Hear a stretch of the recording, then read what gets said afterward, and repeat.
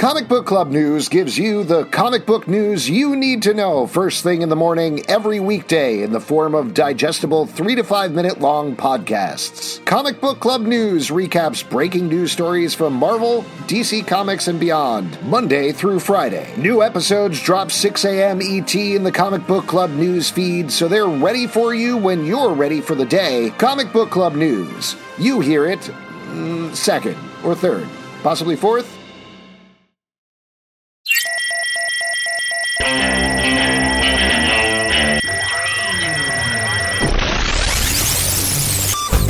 What is up, everybody? Welcome to The Stack. I'm Alex. I'm Justin. I'm Pete. And on The Stack, we talk about a bunch of comics that have come out this week. And, oh boy, did a bunch of comics come out this week. Oh, and we're going to talk about them all. It's like Pokemon, but for comics and talking instead of collecting. And it's us instead of a kid named Ash. Yes, but we do still keep our comics inside of a ball, starting with Dark Knight's Death Metal, The Secret Origin, #1 from DC Comics, written by Scott Snyder and Jeff Johns, art by Jerry Ordway, Francis Manapul, Brian Benjamin and Richard Friend, Paul Pelletier, and Norm Rapmund. This is not what I was expecting at all. Agree completely. But what it turns out to be is a deep dive into Superboy Prime, and in a weird way, the last ever Superboy Prime story. It also, I don't know if it spoils or shows us or jumps ahead of a huge moment in Dark Knight's Death Metal, but this is not just a throwaway one-shot. This is an important part of the overall story.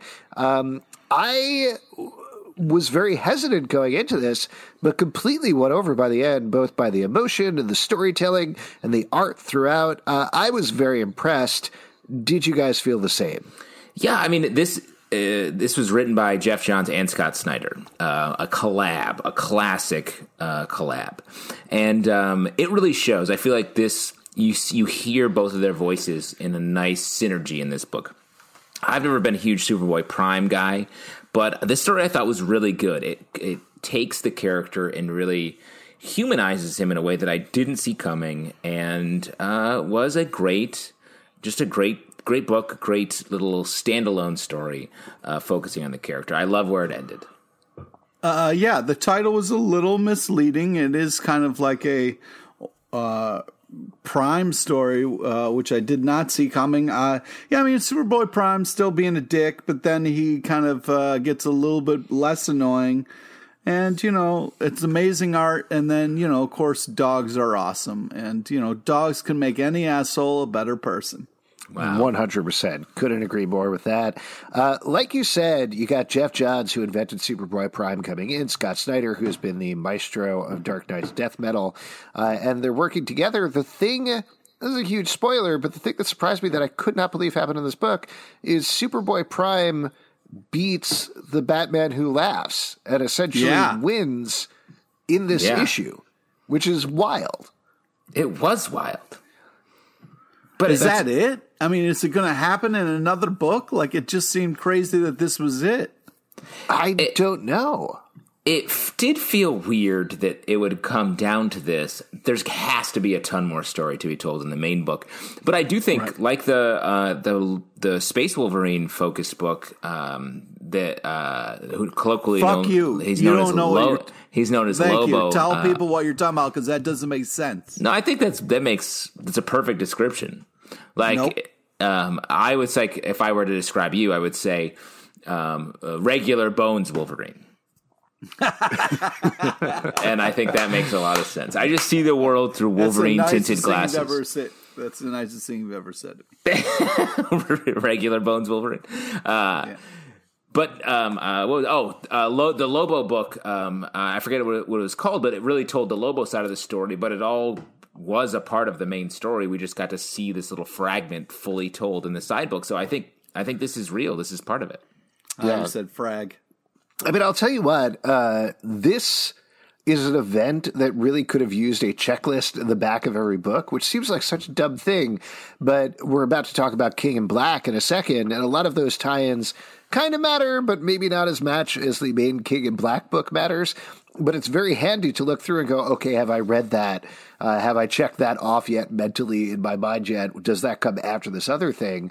There's so many different spinoffs and other things that it would be very easy to skip this issue and discount it as, oh, it's just another tale of the Dark Multiverse or something like that, which, mind you, those books have been good as well, but I think there would have been a better way of executing that. Instead, DC seems very allergic to recap pages and ways of letting people know how to follow their events. And I wish they would do that a little better, because I think ultimately that would be more rewarding for the constant fans.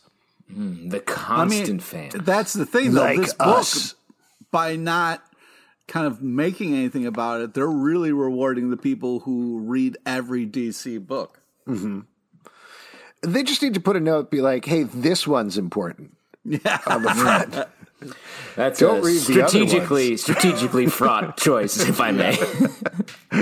All right, well, let's move on to another big event. King in Black #2 from Marvel, written by Donny Cates and art by Ryan Stegman. This is picking up split seconds after the end of the last issue of Venom, which I know I said mostly King in Black is important, but we got to watch Venom falling down a building for 32 seconds in the last issue of Venom. He's been tossed off by the King in Black. Easy with... Don't say he's been tossed off. That's not... What are you talking about? I mean, that's what do you exactly. think that is? Why is what's that? Like? Is that degrading? You can't say you tossed somebody off. That's not... It's not good. He had his salad tossed off Yeah. the building. Yeah. That's, you guys. I'm sorry. You're going the Noel wrong ate way. out his butt. Oh my god. Is that what you want me to say? No. Yeah, he got no, brocked. I'm Someone brocked his world. Somebody rocked this one. He got So a Eddie lot Brock. of this issue is dealing with the fallout of the last issue, where the world has been taken over by Null, my or at least God. New York City. Some of the Avengers are trying to rally to get Venom, and unfortunately, spoiler: by the end of the issue, they fail, and Eddie Brock dies. Oh, I couldn't believe that it like, I was like, oh, this will cut and then someone will swoop in and save him. He's not going to hit the ground. Smash. It's about time somebody killed this maniacal Spider-Man villain.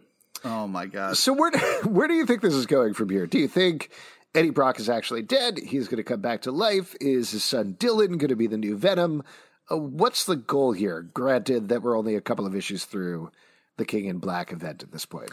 I like this event a lot because it's going hard, yet we're still getting the emotional beats. I think Donny Cates is very tactical. Like, the issue of Eddie falling did feel like a send-off, and then to have him die in this issue feels like maybe he is dying, but I'm pretty confident he's going to come back.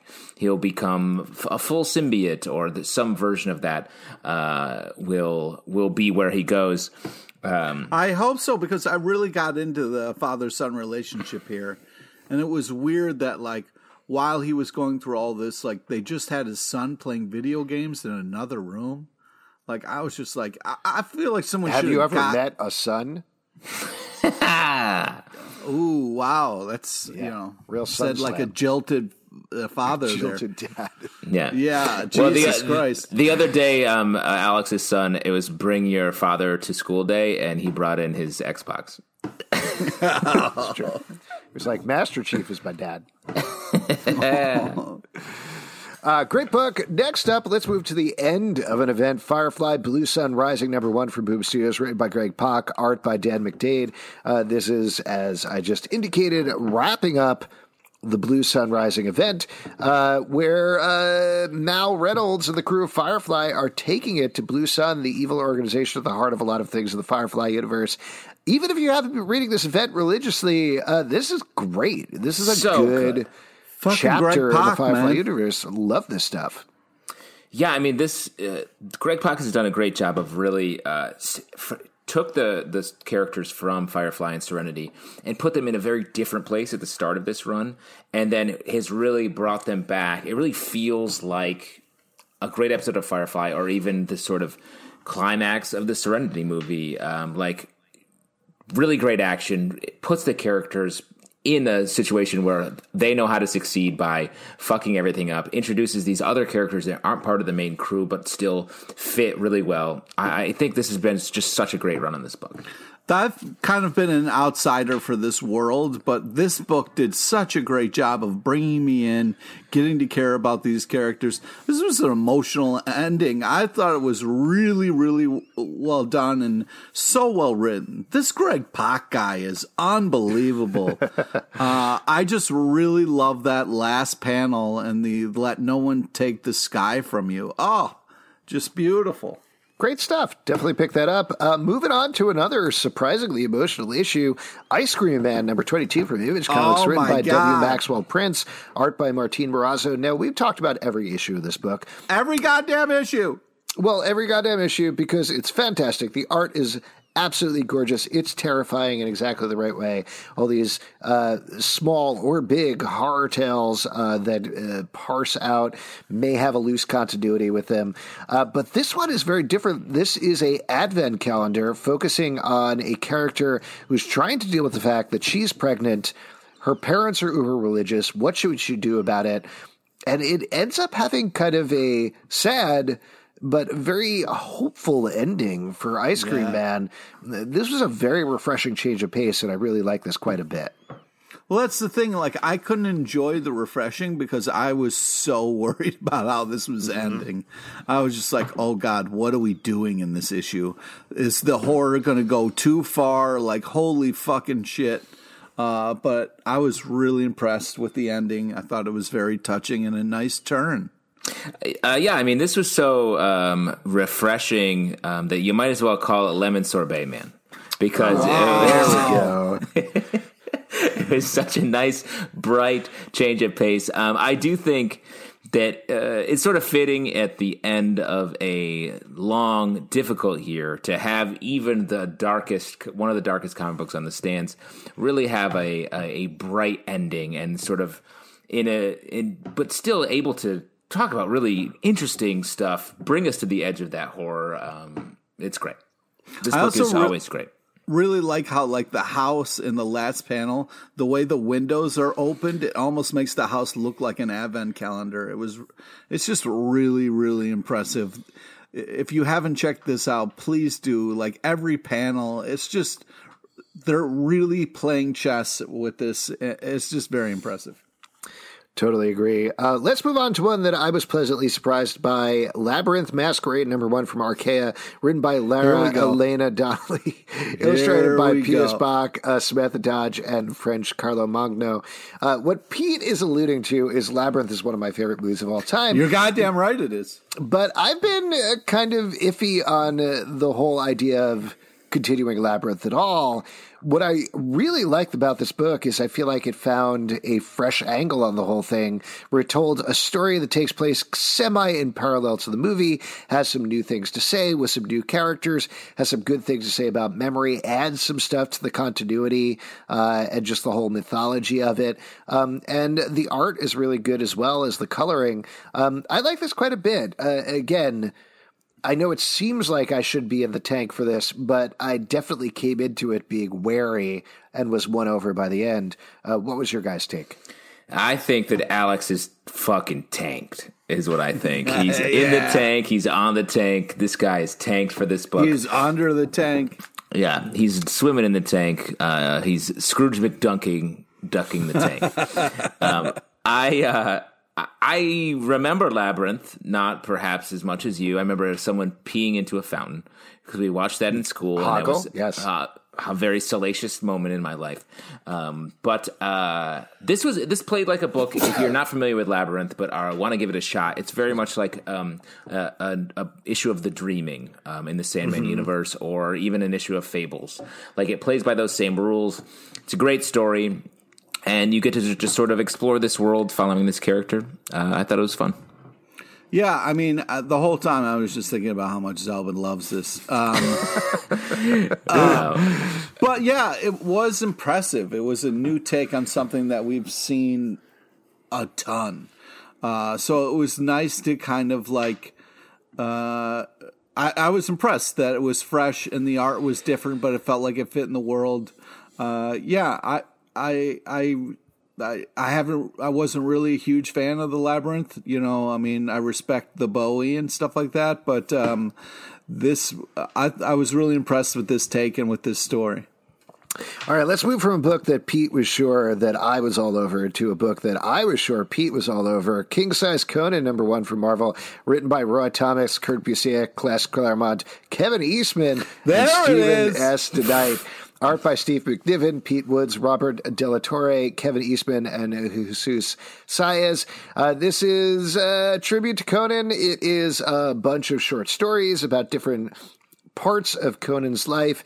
As usual with a short story collection, I think mileage may vary, but for my money, I thought the last story by Stephen S. DeKnight was awesome. I love that one. I thought that was great. The rest of them were like your standard hack and slash fare, but that was the one that I was really into personally.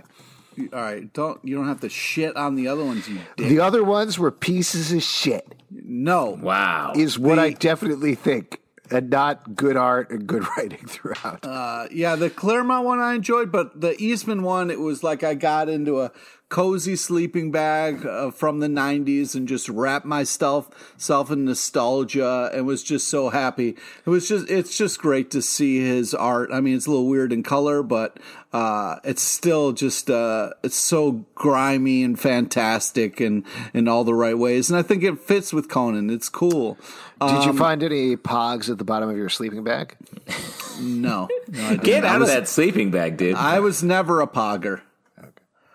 Never into the pogs. But I think this was great. A lot of great stories. Yeah, and the last one was cool. Also, the art styles were very different, but really worked. It was impressive. I like this a lot too. Conan's one of those characters that has these 3 like iconic eras that I think if you haven't read Conan, Jason Aaron's run on Thor sort of echoed in a really good way, where it's like young Thor, young Conan, middle sort of Thor that's confident and a great warrior and has sort of seen it all, and then King Conan who is sort of a little bit over it. And I liked all these stories. The first one I thought was really cool because it dovetails so nicely with the original publication of Marvel's Conan the Barbarian, which that was a cool little note. And then my favorite version of Conan, the more recent books of the last like decade or so, are the ones when he's with Belit, his pirate queen. So it was nice to see her again here. Yeah, good stuff overall. Next up, An Unkindness of Ravens, #4 from Boom Studios, written by Dan Panosian and illustrated by Mariana Ignazzi.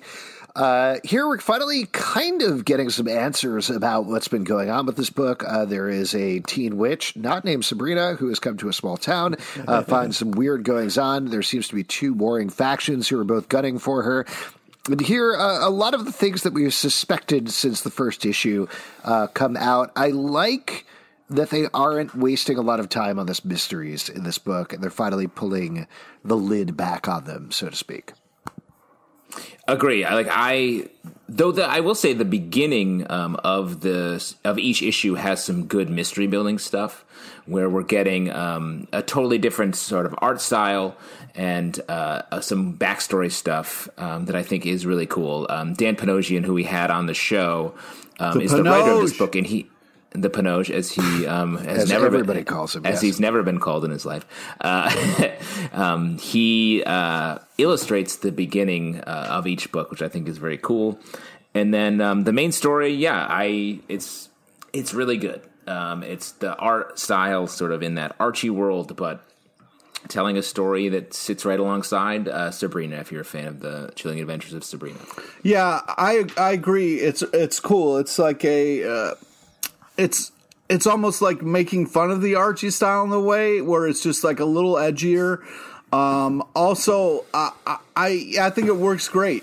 I'm impressed with this story. Also, you shouldn't take old-timey pills in a paper cup and then drink. Like that's just a bad combo. What are the oldest pills you think are safe to take?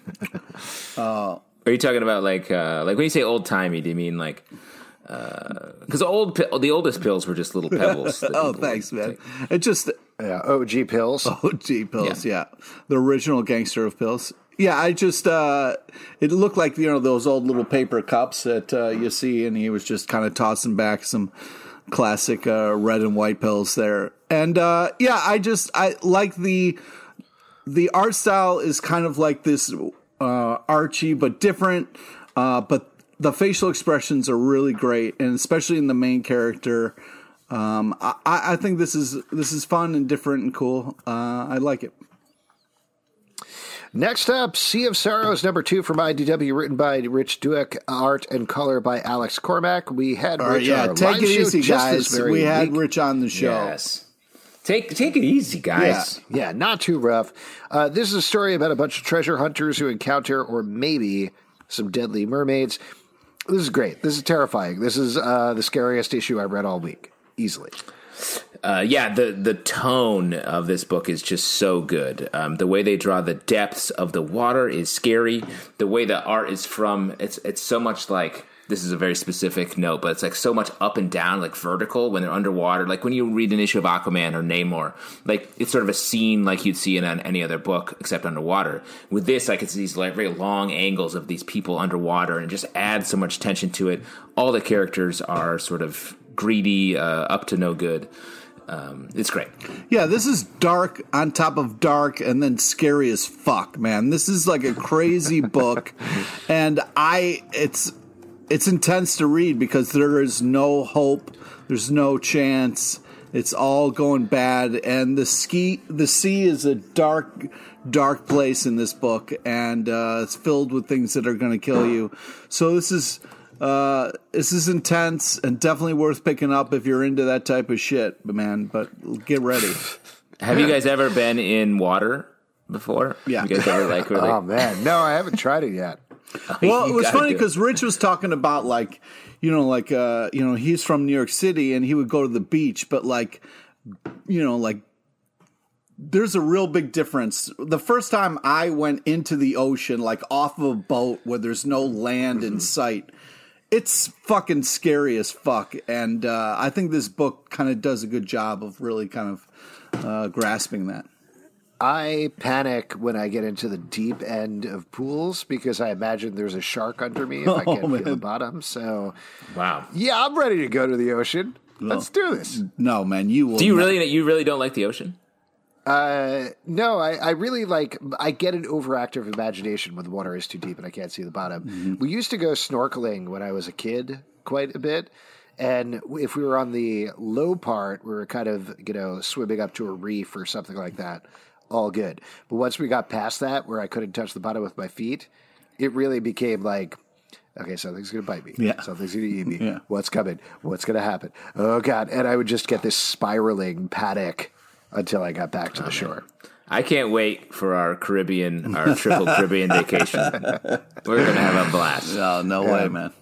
Good times. Let's talk about The Last God, number 11 from DC Comics, written by Philip Kennedy Johnson, art by Riccardo Federici. Another guest that we had on the show this week. We had Philip talking about this issue. This is the second to last issue of the first series in the Fellspire Chronicles. Yes, Pete, you have a question or a statement? I have something I wanted to point out. Usually you do such a great job with your transitions, but I just feel like you really missed an opportunity from going from Sea of Star Wars to Sea of Stars here. And I just wanted to point that out real quick.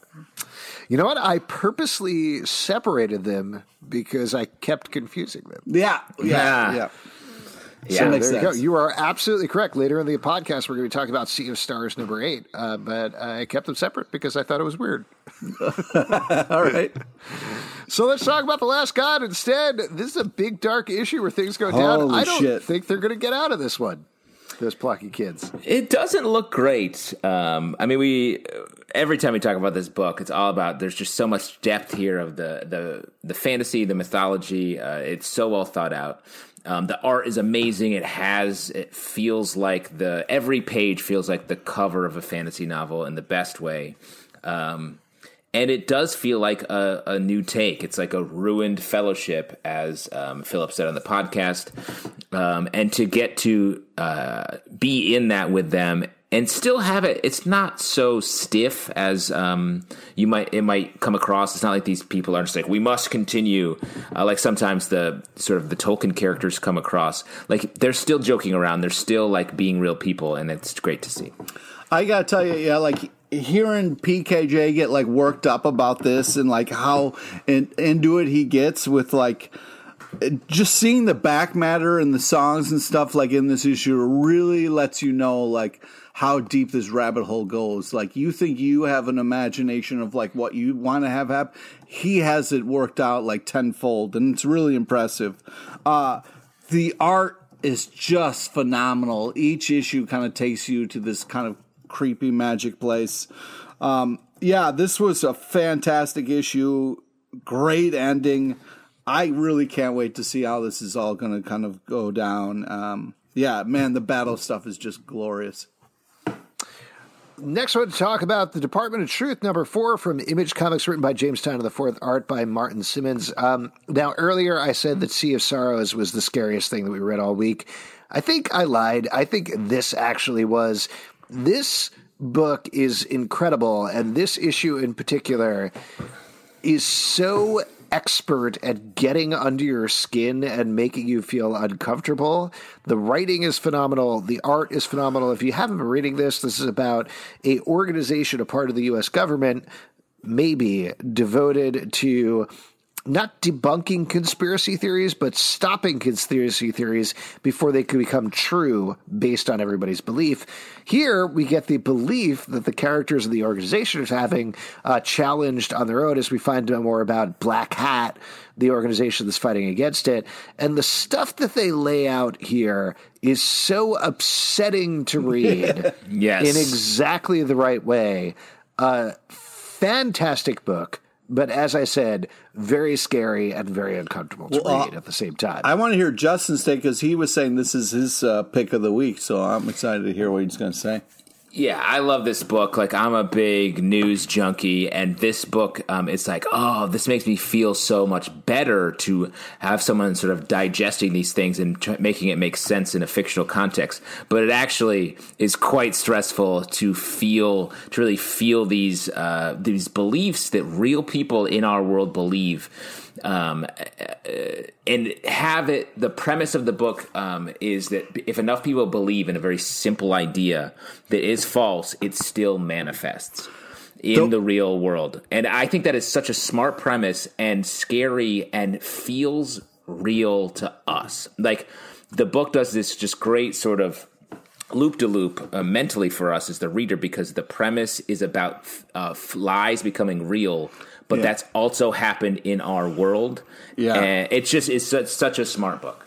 That whole thing about like Barack like just blew my mind. And you believe it now, right? Yeah. It's just one of those things where like they in this book were able to pull off kind of like a trope that we've seen in a lot of horror movies and spoiler, but like the whole like they're in the next room. I was like, oh shit! But like that's such a thing that I should have seen coming.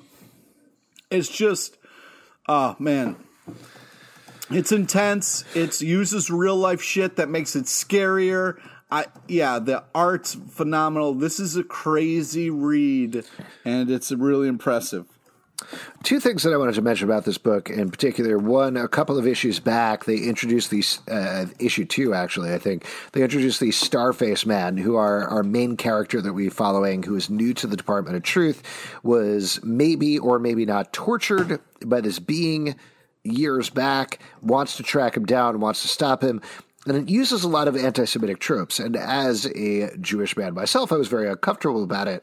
Reading this issue that targets conspiracy theories around birtherism and Barack Obama made me realize in retrospect that, oh, yes, of course, they are trying to make me feel uncomfortable with this plot line. They are trying to make me feel this is upsetting. And so to elicit that reaction, I think, is the right thing.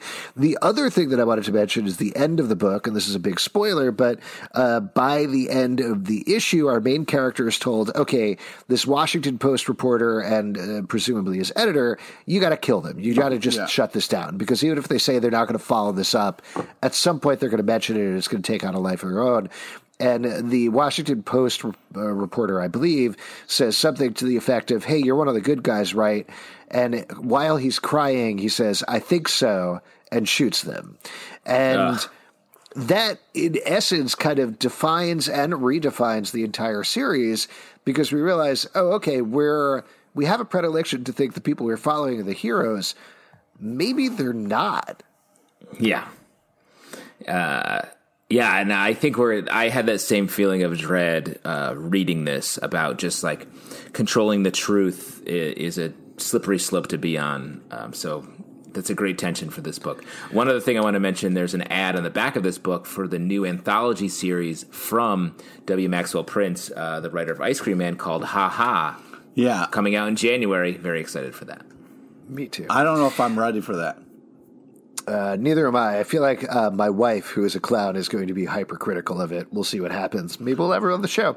Next up, the comic book history of animation #2 from IDW, written by Fred Van Lente and arts and letters by Ryan Dunleavy. Just a little note, we're going to have him on the show, I believe, next month or maybe February to chat about this book, so that should be a lot of fun.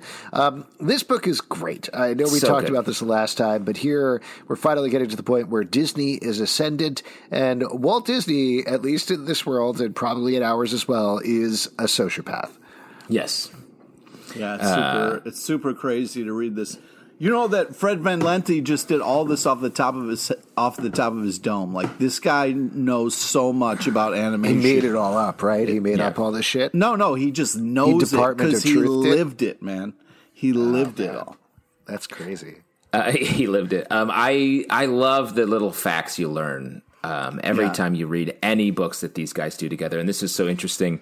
Like, just one from the beginning here, Marjorie Sullivan, the, I think, wife of the creator of Felix the Cat, notable drinker, fell out of her window and died trying to hail her chauffeur while she was drunk. And like just those little details, these like little stories that are just so interesting. And then the way they incorporate imagery from the actual cartoons and animated projects they're talking about is really cool. And it's also funny. You know, it could just be a rote history lesson or feel like reading Wikipedia, but they make it engaging. They make it fun, as they have done with every comic they've done across the board. This is great. I'm very excited to keep reading this book and see how they get up to modern history. It's really fascinating so far. Next one, Doctor Doom #10 from Marvel, written by Christopher Cantwell, art by Salvador Larroca. This is the last issue of this title. I believe the last one we read was the first issue of this title, so figured it was worth checking in. Part of the criticism I believe we had of the first issue was it seemed a little light and fun for a Doctor Doom book. This issue was not light and fun. I mean, fun, but definitely very dark in exactly the right way. I thought this was a great ending for the series. How did you guys think? I agree. Like the first issue, I think was called Pottersville. Last issue called Bedford Falls. I think is those are two references to It's a Wonderful Life, my favorite movie at the holidays. So I really this felt very timely, and it's just a great character study of Doctor Doom that we get to see played out here, cementing him as a straight up villain. He gets played a lot in Fantastic Four as sort of a little bit of a softie. He's like has a connection with Valeria thanks to Hickman's run. But I think this is the best Doctor Doom. He's a petty, very powerful supervillain, and we get to see that on display. Yeah, just to me, like the way it ended was great. You know, when it started, I was like, what are we doing here? I don't want a different Doom, but just the way he's like, never was, never will be good. Like that was just so badass, such a great Doom kind of like ending. So I was really impressed with how this ended. You were like, here comes the Doom. Yeah, here comes the Doom. Well, from Sea of Sorrows to Sea of Stars, #8 from Image Comics, written by Jason Aaron and Dennis Hallam, art by Stephen Green. So we had Dennis Hallam on the live show a couple of weeks ago, and I thought it was really fascinating, frankly, reading this now, knowing that, unless I got it wrong, it's Dennis writes the dad stuff and Jason Aaron writes the kid stuff, and knowing they kind of write on their own tracks, it definitely redefined how I read this book. But still, another good, weird issue of the story of a dad and his son trying to find each other in the universe. Yeah, I mean, it really, knowing that about the book, it definitely changes how you read it. This book reminds me so much of sort of last season, late episodes of Adventure Time, where it's like a little bit trippier. It's a little bit like you don't quite know where the deeper underpinnings are blending with the fun mythology stuff. And I love that, so I love this. Yeah, this continues to be just kind of like I'm worried about the kid, and if they're going to find each other, but I'm also having such a great time with the amazing stuff that is happening. And to see that the dad kind of get to have some fun in this issue was great. Before, he was just kind of like just scared shitless for his son and kind of panicking. This was, I feel like a cool kind of like turn where now both characters are kind of like looking for each other, but they're both also kind of having fun out here in the Sea of Stars. Next up, Transformers Back to the Future #2 from IDW, written by Cannon Scott, art by Juan Sabu. I got to tell you, I was fine with the first issue of this book. I thought it was fun, but okay. We get of course, time travel story where the Decepticons take over the past of Hill Valley, turn it into a despotic future. Of course. Marty McFly is left there. But the reveal at the end that the DeLorean is a Transformer was like, great, now we're into it. This issue paid off of that promise. It was a blast to read, super dumb and silly and fun in exactly the right way. Like I said, I had a blast reading this. I had a lot of fun. Pete, I'm sure you were a fan as well. Yeah, this is just a ton of just kind of like mashup fun, like what's better than DeLorean being a Transformer? Spoiler, also the goddamn skateboard's a Transformer. Yes. Oh, you're not a fan of Skills, the Transformer who's also a skateboard? But this makes me think, like, can any wheeled object be a Transformer? Yeah. Like, also, I gotta say, like, the ending was also a lot of fun. Doc Brown looking like he's got the Mando gun going on, and I tell you what, I don't know what future those ties are, but I can't wait to get there because that's a fun looking tie, and I'm hoping to rock one day. Yeah, sort of the bandolier tie. Yeah, man. Here's what I want to pitch, given what I just said, sort of an Amish wagon Transformer series where it's all like all wooden. There's like a wheelbarrow. There's a churner. My name is Rumspringer. I'm an Autobot. Rumspringer! Yes, more than meets the eye. This is a blast to read. It's very silly, but it's very fun in the right way. Next up, Action Comics number 1028 from DC Comics, written by Brian Michael Bendis, art by John Romita Jr. This is the last issue of Brian Michael Bendis' run on the title. Let's wrap everything's up with the Super Family before we move on with Philip Kennedy Johnson, who again we had on the live show talking about his new run. Look so at go us check that out. Go listen key to that. guess. We're topical. Man. But what do you think about this issue? What do you think about Brian Michael Bendis' run on the Super Family as a whole? I thought you were going to be like, what do you think of this Brian Michael Bendis guy? Do you think he's going to do well? I thought this was very sweet issue, cool ending. Love the thank you notes by the desk, cubicle. Amazing art, touching story. I thought this was a great Superman comic.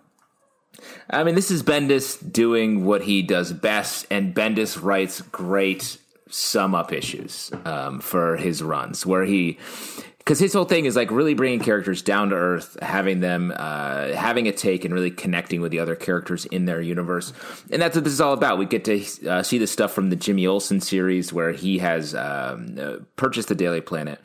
Perry's very fun.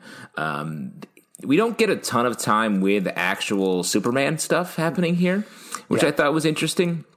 But I love the family stuff. That's what I really liked about the run before Bendis took over. So I'm glad we're sort of landing there, because I hope that will play a lot in going forward. And honestly, I don't feel as burnt by the Superman and Clark Kent revealing themselves to the world as I did initially. Yeah, I think that's a fair estimation of it. And overall, this is a good, fun issue. It doesn't feel particularly essential necessarily. It's been weird reading these sum-up issues before they move on to Future State, where it's like, well, see you later. is kind of what they feel like. But John Romita Jr. art, it's good. He's drawn a good Superman. It's a nice time. Yep. Next up, The Scumbag, number 3 from Image Comics, written by Rick Remender, art by Eric Powell. This is continuing the story of the worst guy on Earth who can save the Earth. Here, I think we kind of complete the first arc and move into the second arc, or at least the second villain for our dirtbag hero. Naturally, he saves the world, but does some terrible things in the process. This book continues to be like very timely in an interesting way and funny at the same time. Yeah, I mean, I agree. It's a classic Remender book where it's like a strong, good premise for a story. It's very funny, but there's always some stuff underneath. It's really like commenting on our world in a way that is really nice. Pete, give me your take on this 1978 Firebird Trans Am. Oh, come on, man. I mean, I was a little disappointed with the Sex Doll edition, but that is like, whoo, baby. Now, that's a Transformer, right? Yeah, it should be. I do like the last page that sets up our next villain, as you said, Alex. The sort of acolyte-looking people, hundreds of them on laptops, typing on the bright side of the moon, with a mysterious villain watching over them, is a great setup. I also like how it's like, you know, there's this line with the scumbag. You know what I mean? Like, okay, the scumbag gets to be a scumbag at different moments, but it's also like, hey, man, you can't be a piece of shit and have superpowers. That's not how it works, you know? And that really kind of comes back to... Oh, wait, Pete, actually, have you ever met villains? Have you ever met any super villains? No, I haven't, because I'd probably be dead if I did. But thank you for asking. I mean, have you ever read about them? Because those people are mostly assholes who have superpowers. Oh, okay. Interesting take. And I'll also mention Eric Powell's art, which is like What If Mad Magazine, but super fucked up. Yeah. Which is fun to read. It's just a fun book across the board. Let's move to a slightly more serious one. Scarenthood, number 3 from IDW. Story and art by Nick Roche. Color by Chris O'Halloran. In this book, we've been following a father and his friends as they deal with some weird going on in their town around the school that their kids go to. Here, a lot comes out about our main character that makes him, I think, in a really interesting way, less palatable, as well as we get the lid blown off. When it comes to the supernatural storyline, there's definitely a big issue. Justin, you've been really liking this book in particular, I think. Yeah, I like this book a lot because of those swerves that it keeps taking. Like, it's interesting. We've spent the first 2 issues really in the head of our main character, and then the perspective totally flips. I love being inside people's heads. Mm-hmm. Except for the year that I was trapped inside Pete's head, being John Malkovich style, was a weird ride. You almost didn't make it out, man. That's true. But boy, I learned a lot about your schedule, what you do on your private time. Check out the upcoming memoir. I think, this is definitely what it's like to be a parent. If I Did It, the Pete LePage story. You've got your responsibilities to your kid, and then you have a group of parents that you get together with, and you solve crimes and ghost stories and stuff like that. So I feel like it's nice to have a representation of what it's like to be a parent in this world. I agree. Let's move on to talk about U.S. Agent number 2 from Marvel, written by Priest, art by George Gianti. This is continuing a story where U.S. Agent is dealing with a lot of things. I'll tell you what, I honestly had a little bit of trouble following this issue, even though I remember what happened to the last issue, which I think we all liked quite a bit. But the George Gianti art, still reliably very good. Yeah, I agree. It is. I don't quite know the full take of this story, but I do like it. Like, I like the scenes. I like the issues we're touching on here, and I just like U.S. Agent as a character. Like, what if Captain America was sort of a jerk, but really knew, had an inferiority complex, but always did the right, or was always trying to do the right thing. So I like where this book is living. I had a little bit of a hard time following what was happening, but it's cool. All right, well, next up then, Undiscovered Country, number 11 from Image Comics, written by Scott Snyder and Charles Soule. Art by Giuseppe Camuncoli and Leonardo Marcello Grassi. In this issue, we're starting to get into the, if not wrap up, at least the back half of the Unity storyline. We are in the second ring of a closed-off America that is all focused on tech. Turns out it's terrible. They're powered by baby brains. There is a basically dead woman living in a giant vagina who runs everything, and she wants our heroes' brains to join them. Here's something that I thought was fascinating about this issue, and this is definitely a spoiler for the issue, but I certainly realized this, and the characters realize in this book. They're given a challenge. They're said, Aurora, who's the person who runs America, wants you to either choose a ring of America or keep moving to the next ring until you choose one. Right. And by the end of the book, they all realize, they say, hey, you know what I think we need to do is we need to see all of these rings and get to Aurora and then bring what we've learned. That's the challenge here. And that's certainly what I thought. I was like, I'm ahead of this book. I know what's going on here. But the fact that they said that out loud, that is 100% wrong, right? Yes. I think that was a classic bait and switch move that we get a little bit of a payoff right here. But also, a weird plug for the first generation iPod in the middle of this. Still good, man. I miss those click wheels. Those click wheels are really good. Man, plus it's all crazy. The space they had for songs on those things. You could listen to one whole U2 album on there. And that's the only thing, if I remember correctly, that's the only thing you can listen to on there. I think this, I really like this arc especially. Like we talked about it before, but it really focuses up a lot of the ideas, and you have more of a sense of the characters coming out of the first arc. So it really moves in a nice way. And so many ideas. I think it's an interesting idea, just like, you just got to give up your secondborn, not your firstborn to be a floating brain, just your secondborn. You know what I mean? No one really cares. I think I could do that. Yeah. Justin? Yeah. Wait a second. Are you a firstborn or a secondborn? Because I think, Pete, aren't you? I'm a firstborn. I'm a firstborn. Pete, aren't you this younger brother? Nope. I'm a firstborn as well. Oh, great.